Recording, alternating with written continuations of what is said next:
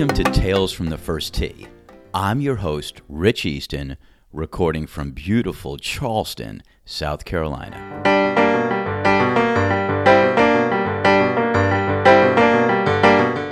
If you're a first-time listener, welcome. If you're a returning listener, thank you. Tales has been downloaded in 158 cities, 9 countries, and 4 continents.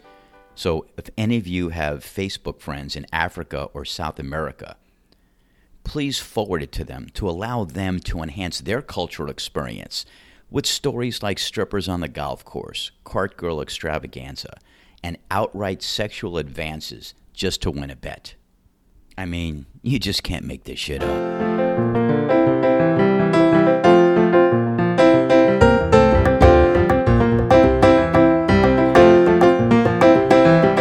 This week, I'm dedicating this episode to every golfer that has a detention center for all their clubs that have disappointed them in the past. I mean, I have a Turkish prison for clubs that have outright chunked, bladed, putted offline, and driven the ball out of bounds when I needed them most. Because as we all know, it's the club, it's not the golfer. But before I go into my prison system for my clubs, which is basically life with parole, and I'll talk about that a little later, I wanted to talk a little bit about the PNC Championship, the old father-son tournament that happened the weekend before Christmas. Unless you're living under a rock, which, by the way, I do every once in a while, Tiger Woods debuted his youngest child, his 11-year-old son Charlie, to compete in the annual father-son golf event at the Ritz-Carlton in Orlando, Florida. And unless you boycotted Twitter, Facebook, Instagram, and stayed off the entire internet for the weekend, it was the hottest news for the weekend. Even the Clemson-Notre Dame game took second fiddle to Phenom Charlie. Now, I tend to listen to media very skeptically. After a year of watching and listening to Fox News, CNN, and all the other networks virtually make shit up and filter news to appeal to their audiences on election coverage, now I have to see and hear things myself to develop my own opinions. And even that's biased based on my experiences. So I turn on the news and I hear this. Competing in the PNC Championship, his teammate is getting all the focus. It's on Charlie, his 11-year-old son and playing partner. Look at the swing. On the range, the two of them, if you recognize the swing, it's his dad. It looks incredibly similar. All right, so I had a lot of thoughts about that, but it piqued my interest. It piqued my interest to go ahead and record the PNC series over the weekend. Now, I was working at the golf course over the weekend, so I couldn't see it live. But even when I see things live, particularly sporting events or anything else that's not a great movie or a series, I tend to double screen. So I'll sit there and watch the recording, and then I'll have my phone in front of me to either look things up that I'm watching or continue to look at TikToks to learn how to cook and learn how to lip sync and learn how to do dances that I'm never going to do. I mean, basically, the only time I'm not double screening is when I'm streaming different series. Like, if you haven't seen The Flight Attendant, Mandalorian, Queen's Gambit, The Undoing, by the way, I guessed who the killer was, like, right in the beginning, or Wayne, which I thought, that's a sleeper. You got to see Wayne.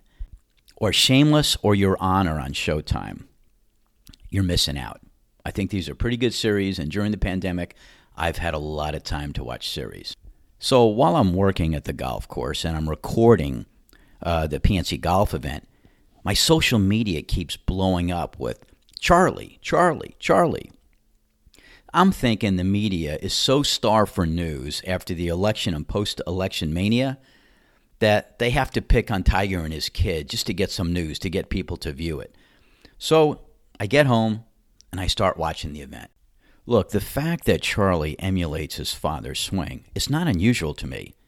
I'm stuck with my dad's frantic flailing at the ball. I mean, his swing resembled Ray Floyd's, and if you've ever seen Ray Floyd hit a ball, he was unconventional, but he was effective. And the fact that Charlie emulates his dad's fist pump and his competitive, ice-cold killer demeanor It doesn't impress me. I mean, I've taken on my dad's mannerisms and expressions like whipped cream on a shit pie whenever I double bogey a hole after a 30-foot snaking putt. But what did impress me is this 11-year-old kid was positioning drives in the center of the fairway, throwing darts at the green from inside of 150 yards and putting lights out to make his first eagle putt on television with over 1 million people watching. Yeah, so when I was 11, I was into my new banana seat bike, electric football, and I was just 1 year into learning how to play golf. And yeah, I started to play as a lefty because my parents were lefties. My brother was a lefty, and I was unsure what I was. Whenever I picked up a baseball bat, I would go lefty. So my dad's like, okay, let's make him a lefty. So I started as a lefty. Well, that didn't last very long. Needless to say, I wasn't getting any invites to display my golf skills in front of 1.5 million viewers. But Charlie Woods, he had a different childhood than most kids. And so far, it looks like competitive golf is something he can do. And he could do well. And if you don't believe me, just listen to some of the sound bites from the announcers over the weekend. Woods opened up their PNC championship. And watch this second shot by Charlie Woods. Beauty. Oh, boy. At the Keep par turning. 5 third. Keep turning. 5 wood Great shot. from 175 yards. What, a 5 wood 175 yards away? Pfft, I can do that. Yeah, but I couldn't do it at 11, and not on TV. To about 4 feet. They used his drive, they used his second shot, and then Charlie steps up for the eagle. Look how proud Dad is. Proud? I'd be ecstatic. I wouldn't be able to hold in. I'd be doing the Macarena on the green, and then my son would be coming up and saying, Dad, you're embarrassing me. It up for another birdie. 11 years old, he doesn't hit the ball as high as the other players in this field. Brilliant comment, Noda. I mean, he's 11. He's not going to hit the ball as high as everybody else. He's just a little guy. He's got more of the green to work with. Oh, man. What a shot! Or you could just go straight at it. Forget the strategy of playing safe to the left. Well, pretty good effort there by the Cub. I mean, imagine you're in 6th grade, and internationally now you have a nickname, the Cub. That's pretty cool. I mean, some people are calling him Baby Goat, but I don't think you could put the goat before the horse. 18, so you saw a little bit of everything from Charlie and his dad today, and it was a huge success. Well, we've seen a few of those fist pumps on a Sunday in the red and black. Tiger joked yesterday that Charlie was carrying him. You know, Tiger said yesterday, and of course he cares about his own game, but the most important thing here is just to make sure that Charlie is having the time of his life. And why wouldn't he be when he's doing things like that? Another birdie from the Woods group, courtesy of Charlie. And what was more impressive to me as a father was Tiger's comments to the media about his son's debut in the tournament. Having those moments, and this an opportunity for us to come together and share great moments like this. He is competitive, yes, and our whole family is that way. Yeah, I thought that was a respectable soundbite. What was different about this golf event is while winning is the objective, it wasn't where the cameras and the mics were. All you've got to do is Google PNC Championship and click on images. Over 75% of the pics were Tiger and Charlie. Some were of the Thomases, by the way, who won. Very few were Vijay Singh and his son. They came in second, one shot behind the leader. There were some with John Daly and Little John because years in the past, Little John was the thing, and that's who the media was behind.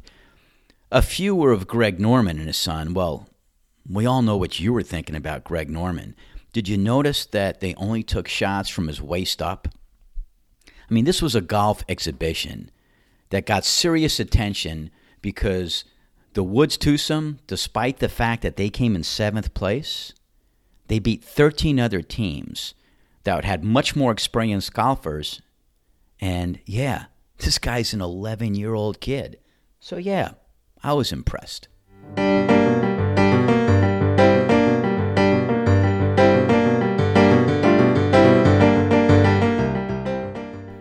Back to the theme of the podcast this week, and that's putting clubs in probation.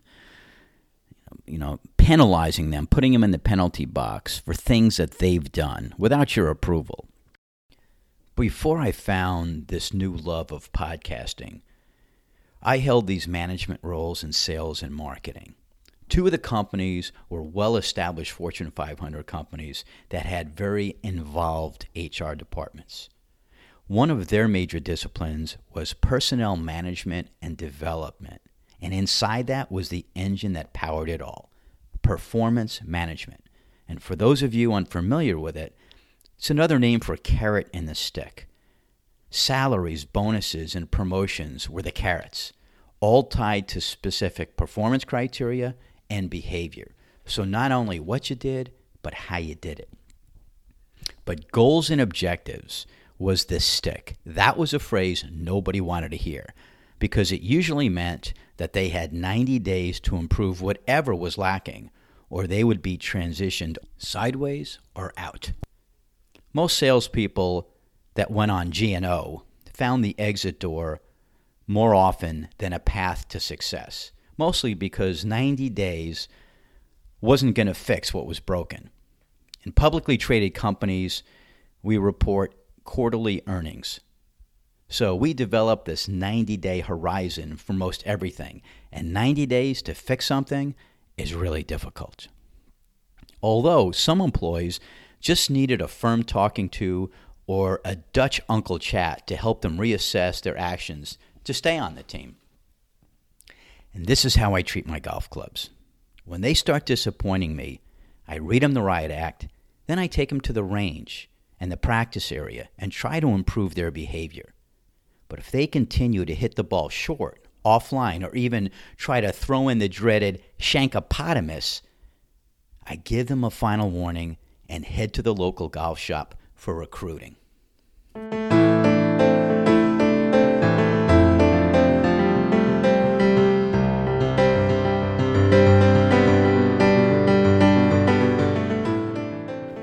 First, I'll talk about my putter. I've been putting with this Scotty Cameron Newport Studio Select for years. I mean, the putter has won me money.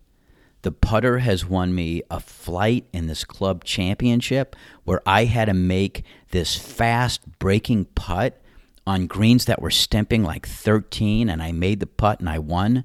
I mean, my Scotty and I have gone places, and we have done some really good things. I have had some playing days when I could putt through a landmine of unrepaired divots and goose crap to curve the ball into the hole.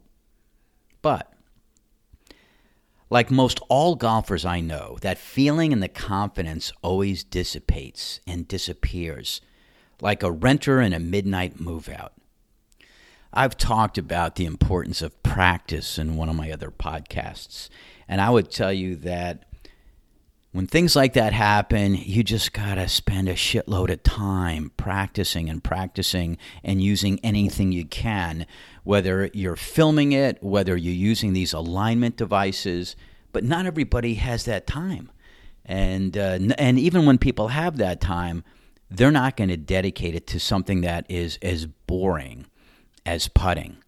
So all that being said, when my putting confidence and skills start going in the shitter, I'll go to the putting green and I will spend the time. And I've got this mirror alignment tool, and I'll use tees on the ground, and I've got 3 or 4 books in my place that I'll refer to, all the time. Authors like Dave Peltz, Bob Rotella, David Stockton, Fred Shoemaker, Stan Utley, all these books basically have different approaches on either the mental or the physical game of putting. So I'll refer to them. Then I go back out to the course and I go play. And if it still stinks, this is what I do. If I start losing confidence putting, where I can't figure out the speed, I can't figure out the break, I can't figure out anything, the line, I can't see the line anymore, I'll basically take my putter, walk it into the garage, and put it in probation.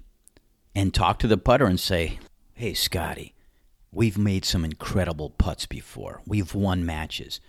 But something's going on with you, and I don't know what it is. I've taken you to the practice range, and it looks like you just don't want to play anymore. So here's what I'm going to do. I'm going to give you a chance to relax. I'm going to put you next to all these other putters and all these other 7-irons, woods, and other clubs that also didn't want to play, particularly in cold weather. And maybe over time you'll want to play again, and I'll come back and I'll get you. How does that sound, Scotty? Well, Scotty, being so demure, doesn't talk back, and why would he? It's a putter. What do you guys think, I'm nuts? So I put Scotty with the other putters, and I move on. But it just so happens that I happen to play golf with a guy who is a full lefty. And I think he's actually a righty. I think he told me he writes with his right hand, but he plays golf lefty. I think he played hockey lefty. His dad played hockey lefty. And he's always been like my guru for the putters. I mean, he had a really nice Scotty as well that he was using, but I saw him the other day on the range, and he told me, hey, I just got this new putter. I got this Black Spider TaylorMade. Now, that happens to be the putter that everybody seems to be using on weekends. Matter of fact, if you were watching the PNC, young Charlie was playing with a Spider. But Dustin Johnson plays with a Spider, and I could probably name 5 or 6 others, and it's a mallet kind of putter. For some reason, it just has this weighting that's easy to manipulate, easy to swing, easy to stroke. I'm seeing my buddy Jake the other day. He just got this new putter. He's telling me about it, and he's telling me that Dick's Sporting Goods is running this incredible sale on it. You know, obviously I've got 1 putter in probation, probably 2 others from years ago in probation. I need a fix. I go out, I order the putter, I get it, and I'm on the practice greens at Charleston National, and I'm starting to feel it, and I'm like, oh, this is great. This is going to be great. And it just so happens that we have a golf match set up at a place called Rivertown with greens that are stemping, I'm not kidding, 14 to 15. So we get up there, and right before the round, we have like a noon tee time, and we get there, we hit a few balls. The starter's telling us, hey, you guys got to wait. So now we have a few minutes. Hey, let's practice a few putts. And all of us get up to this practice area, and we are knocking the ball 10, 20 yards past the hole. We're 3 feet away. And these greens are fast. We're all commenting on it like, holy shit. Well, look, I got my new putter. It's my Black Spider, and I'm excited about the Black Spider. And so now we get out to the course, and we're playing the front 9. And the first 6 holes, I think I'm 2 over. And the Black Spider is doing really well. And then I don't know what happened. Either the Spider lost his legs, the Spider doesn't like fast greens, but I'm watching the pros play every weekend, and they're really fast greens. So maybe Rich has to just get used to the Spider. And the fact that I'm referring to myself in the third person, even a bigger problem. But then as we make the turn and we get to 10, 11, and 12, the Black Spider is just decided, it's got a mind of its own, and it's doing its own thing. And it is missing, it is like I'm opening up the face of the club, like my old style that I did with my flat blade putter.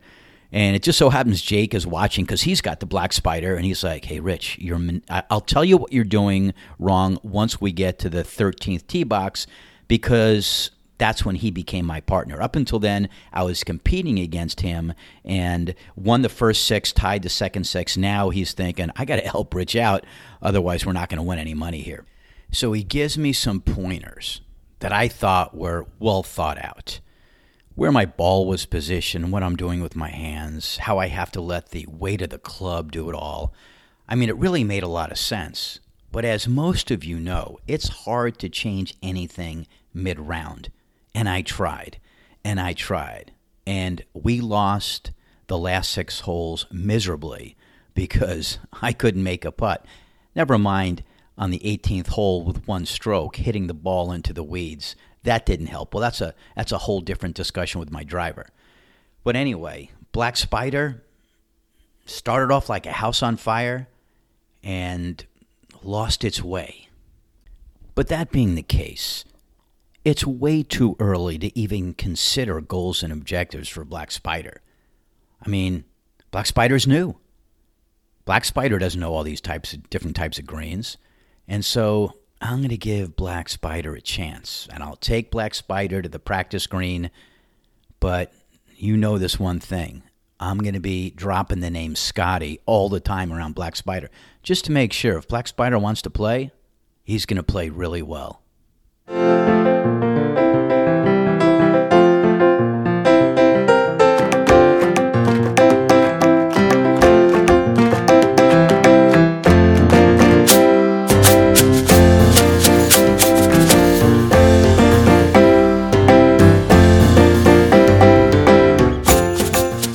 I pretty much apply the same strategy to my drivers. It was a lot easier back in the late 1990s when Adams Golf came in the market with their brand Tightlies, and they drove the price of drivers in fairway woods down to $200. Before that, companies like Callaway, TaylorMade, Titleist, all had drivers that were well into the $400 and $500. So they brought the price down. It made it easier then for me to make a decision to put a club in probation and get another one. Since 2012, when TaylorMade purchased Adams Golf and the Tightlies brand, Tightlies has disappeared from all retail shelves. It's almost like they bought the brand to dismantle it and allow prices for their drivers to skyrocket again. Kids, there's a lesson in capitalism. Because of the new high prices in the marketplace, I've been struggling with going out and buying a new driver because I've been struggling with my Callaway driver with a stiff shaft.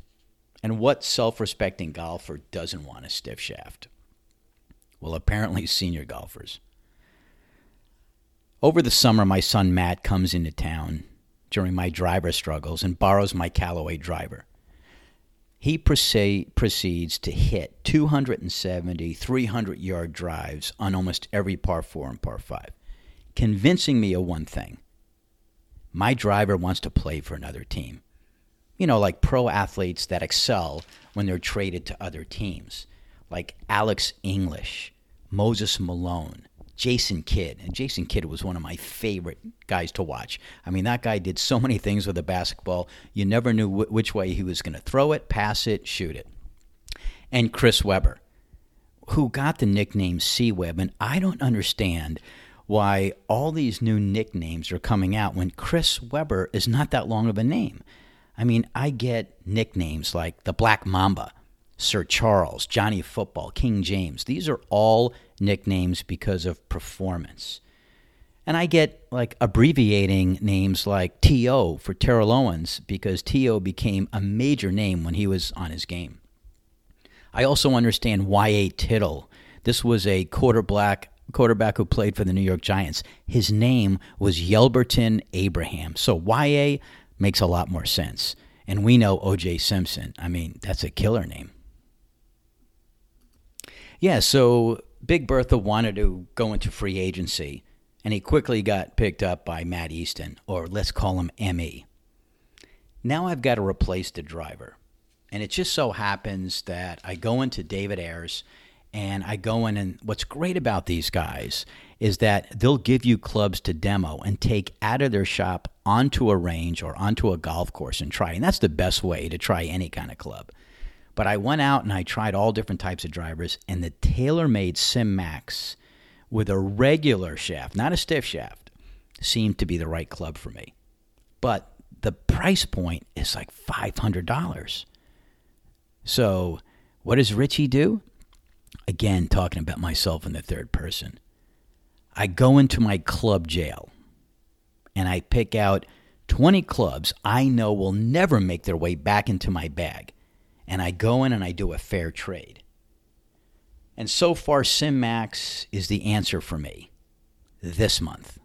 But quite frankly, if Sim Max starts hitting the ball out of bounds or hitting it left into the water, yeah, there are other clubs in probation that are ready to come back out. So Sim Max, you know what you got to do.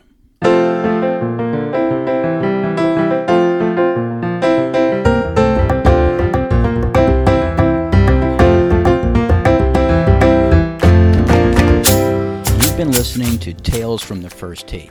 I'm your host, Rich Easton, broadcasting from beautiful Charleston, South Carolina. And if you enjoy the podcast, rate it on Apple Podcasts. And if you have any extra time, review it. It'll certainly help to keep the light bulb on. Talk to you soon.